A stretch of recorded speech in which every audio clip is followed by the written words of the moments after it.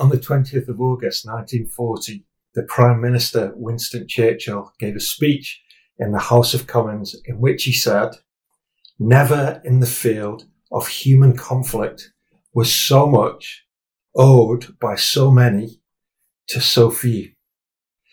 The few that Churchill referred to in that quote were the elite group of ace fighter pilots who fought in what became known as the Battle of Britain. Historians regard this as the first major battle in history to be fought in the sky. It lasted for over 3 months and was a crucial early turning point in the Second World War. Germany had quickly conquered France and were intending to invade the UK next. But to do this, they obviously needed to control the English Channel. So the German Air Force therefore launched a ferocious bombing campaign. Churchill himself visited the RAF command bunker and was deeply moved as he saw for himself that the whole direction of the war for millions in the UK lay in the hands of these few brave fighter pilots.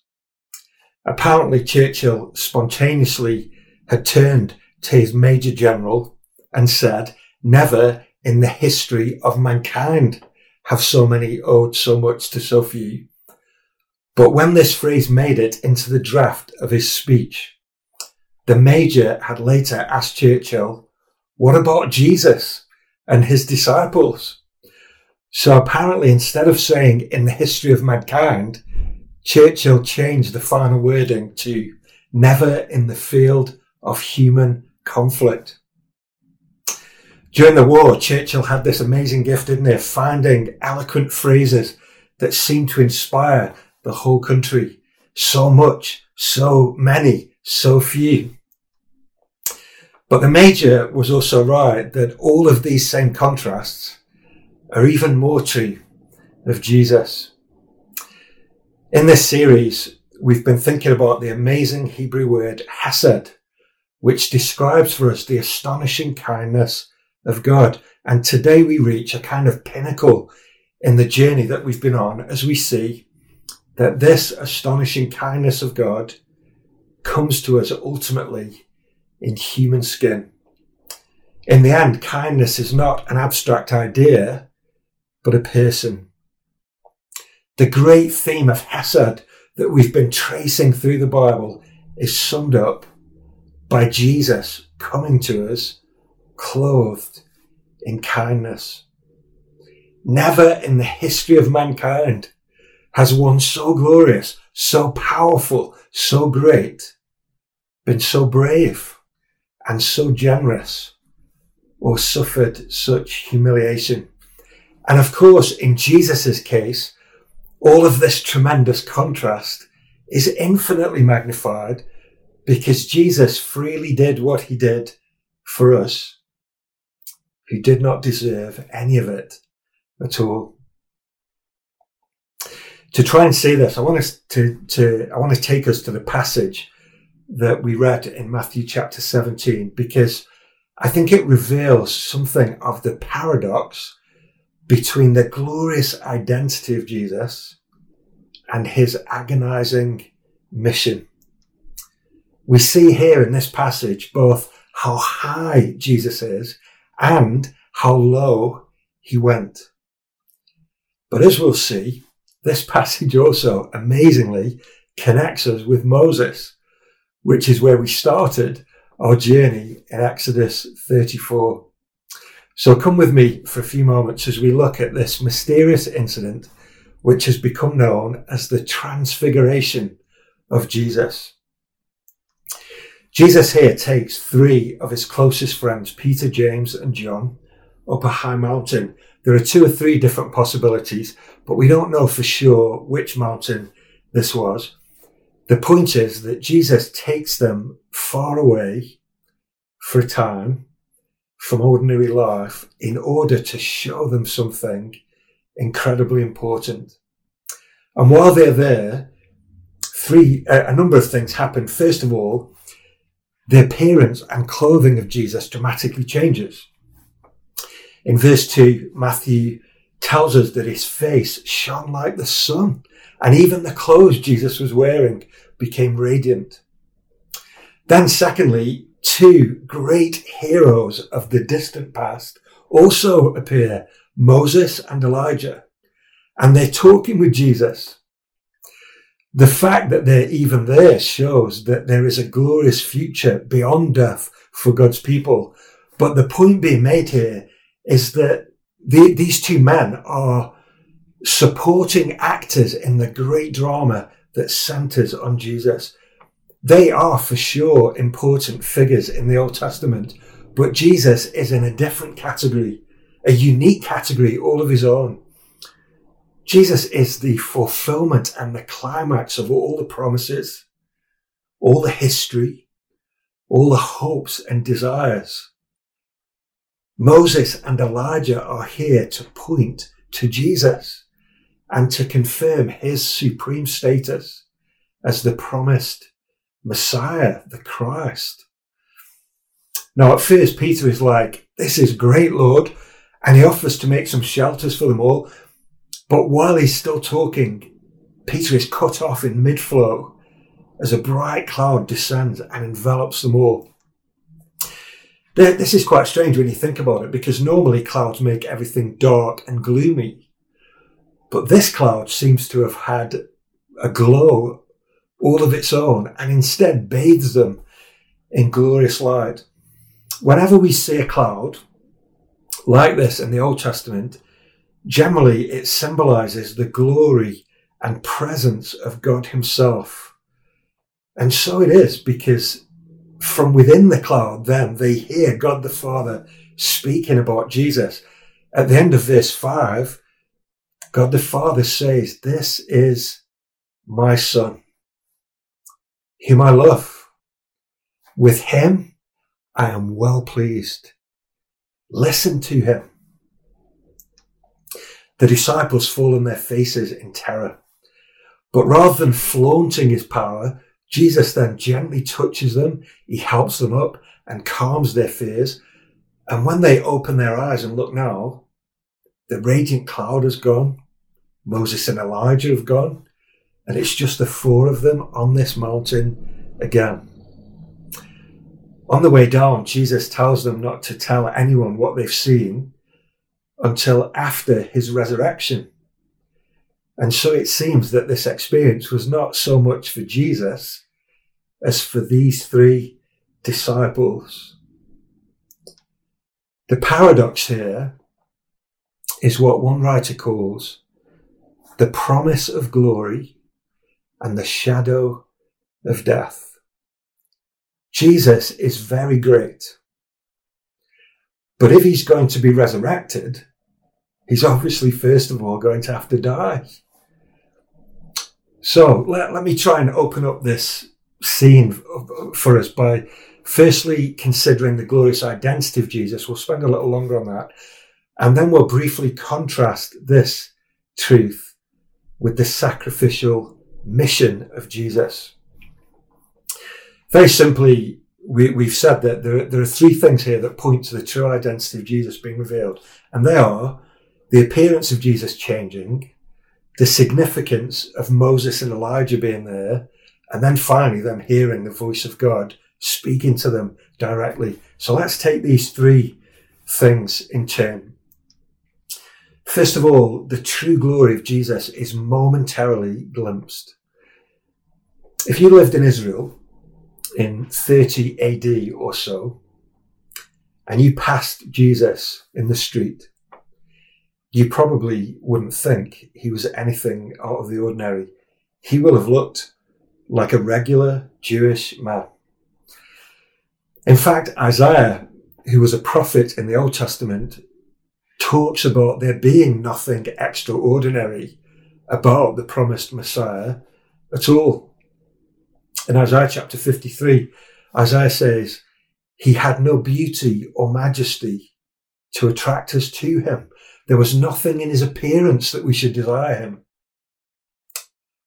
But just for a moment, on this mountain, it is as if God draws the curtains back And these three men see something of the true glory of Christ. When Moses spoke with God on Mount Sinai in Exodus 34, he didn't realize that when he came down the mountain, his own face was glowing. The people were afraid to come near him. But his radiance was a sort of reflected brightness after being in the glorious presence of God. However, on this mountain, Jesus isn't glowing here because he's seen something else. This is not what we might call a reflection of glory. This is his own inherent divine glory coming from within himself that they seem to see. Jesus looked like any other man because his true identity had been veiled. But in this moment, these men see a glimpse of the true glory that Jesus possesses. Secondly, I want to say this. The longing prayer of Moses is finally answered here. Now, we haven't really got time to get into Elijah 2, but in terms of the journey that we've been on over the last few weeks in this series, I want to remind you that Moses has been on a mountain before, in Exodus 34. And you'll remember there that Moses cried out to God in a moment of desperate crisis, national failure. Oh God, show me your glory. And God had answered his prayer then by revealing to Moses his character. Using words, God describes himself as overflowing with Hesed. Moses learned the surprising and encouraging truth that astonishing kindness is at the very heart of God's character. But now, many years later, on this different mountain, his original request to see God's glory is finally and supremely answered. Moses heard it first then in words, but now he sees the glory of God in a living person, Jesus. So at this point, I feel like I want to give you a kind of checklist of all the characteristics we learned from God, about God, in Exodus 34 and verses 6 and 7. So that we can then go down the list, comparing them to Jesus and ticking them off. So, is Jesus compassionate? Earlier on in Matthew's Gospel in chapter 9, Matthew tells us that when Jesus saw the crowds, he had compassion on them because they were like sheep, harassed and helpless and without a shepherd. Crowds can often look busily occupied and carefree as they go about their business.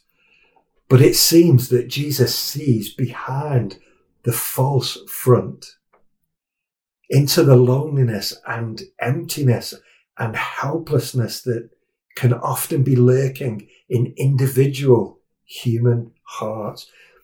Jesus therefore enters this world of suffering and pain with tender sympathy. Is he gracious? John could say in his gospel that Jesus came full of grace and truth. Jesus didn't treat people as they deserved to be treated. Jesus didn't shut them out, but rather opened the door of his heart to sinners and outsiders.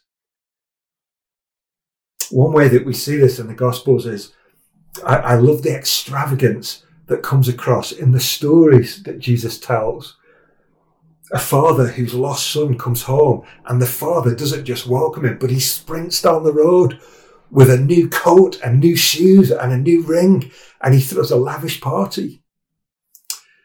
On one occasion, Jesus told a story about a great king who calls one of his courtiers in, who owes him millions of pounds, and the man falls on his knees, and the king cancels the whole enormous debt and lets him go free? What about the story of the Good Samaritan who doesn't just show care, but he loads the wounded victim onto his own donkey, walks to the hotel, and then promises to come back later and settle the final bill in full?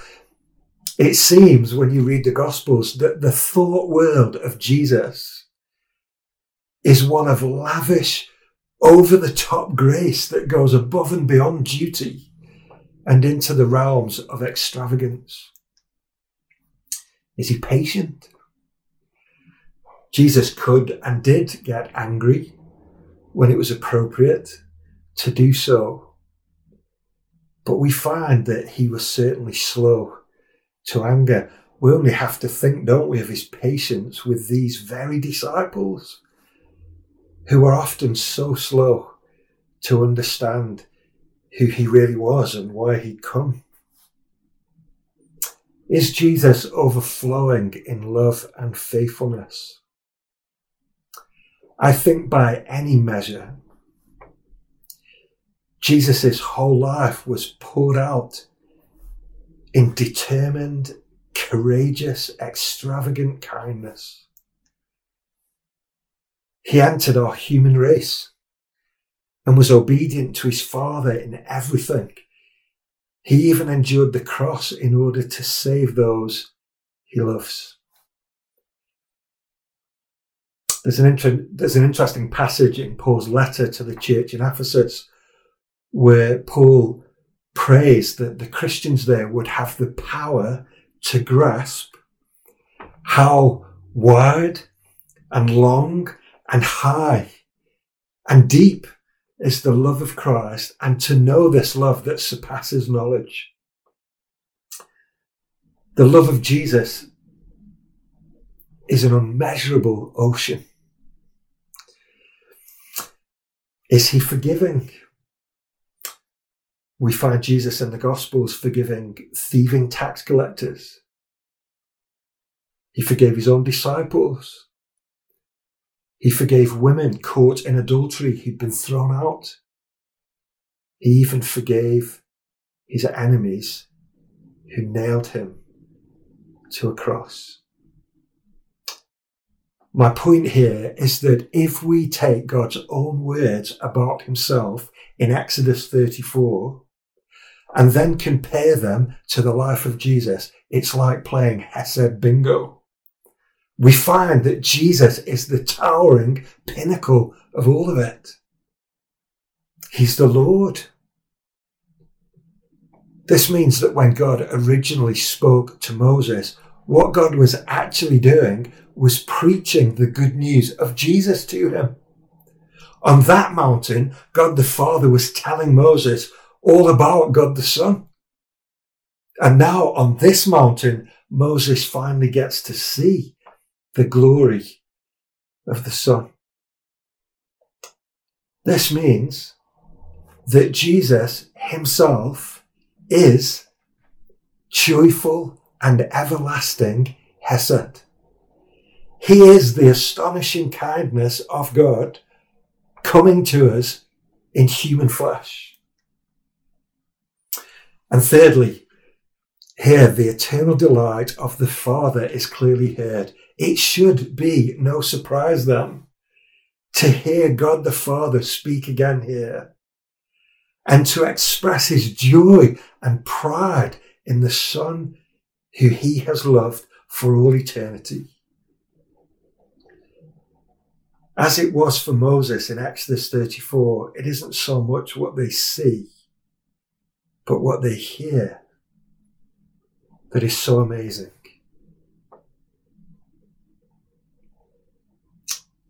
And what this means is that I can say to you, now, don't take my word for it.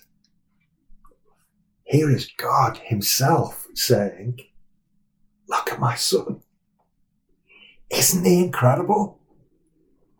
God the Father here is beside himself with joy because his beloved Son is the epitome of glorious, wonderful, astonishing kindness. We've seen something of the glorious identity of Jesus being revealed here in this passage. Let's think for a moment about the sacrificial mission of Jesus then. One of the reasons that this transfiguration incident is so important to these men is that just before this, Jesus has told them that he will suffer and die. You can read about that in the previous chapter, Matthew 16, verse 21. And they're horrified, understandably. How could one so glorious suffer and die? Luke actually tells us in his account of this transfiguration incident that Moses and Elijah were talking with Jesus about his coming death. And here in this passage in Matthew 17, on the way down the mountain, as they're talking about Elijah and John the Baptist, in verse 12 here, Jesus again tells them that his path will lead him towards suffering. This surely is it is the greatest paradox that we could ever marvel at. That the glorious and compassionate Son of God should be humiliated and crucified like a criminal is utterly shocking. I've been struck this week with how the glory of this scene contrasts with the horror of the cross. Here on this mountain, the face and clothes of Jesus shine with radiant beauty. But at the cross, the soldiers strip him naked and play dice for his clothes, and his face is contorted in anguish. Here, Jesus is flanked by two great heroes who point to his supremacy. At the cross, Jesus is crucified in shame between two criminals. In this scene, Peter is like, "This is great, Lord." At the cross, he runs away crying because it's so awful. Here, God's presence is signified in a bright cloud. At the cross, Jesus is abandoned in thick darkness. Here, it is God who says, "Behold my son." At the cross, it's a Roman centurion who saw him die, who says, "Surely he was the Son of God." We might even say that here is a progressive tale of three mountains. In Exodus 34, we saw God reveal his glorious Hesed to Moses on Mount Sinai. Here on this mountain, we're learning that Jesus himself is this glorious Hesed. And then on the hill outside Jerusalem that was known as the Skull, this Hesed reaches its unbelievable pinnacle at the cross where Jesus later dies. Our definition of Hesed has been one of extravagant kindness shown to those who don't deserve it. And this is exactly what we find in Jesus. To use the language of Exodus 34, at the cross, God by no means clears the guilty, but visits the sins of the fathers, in fact, the sins of all of us, on his only Son.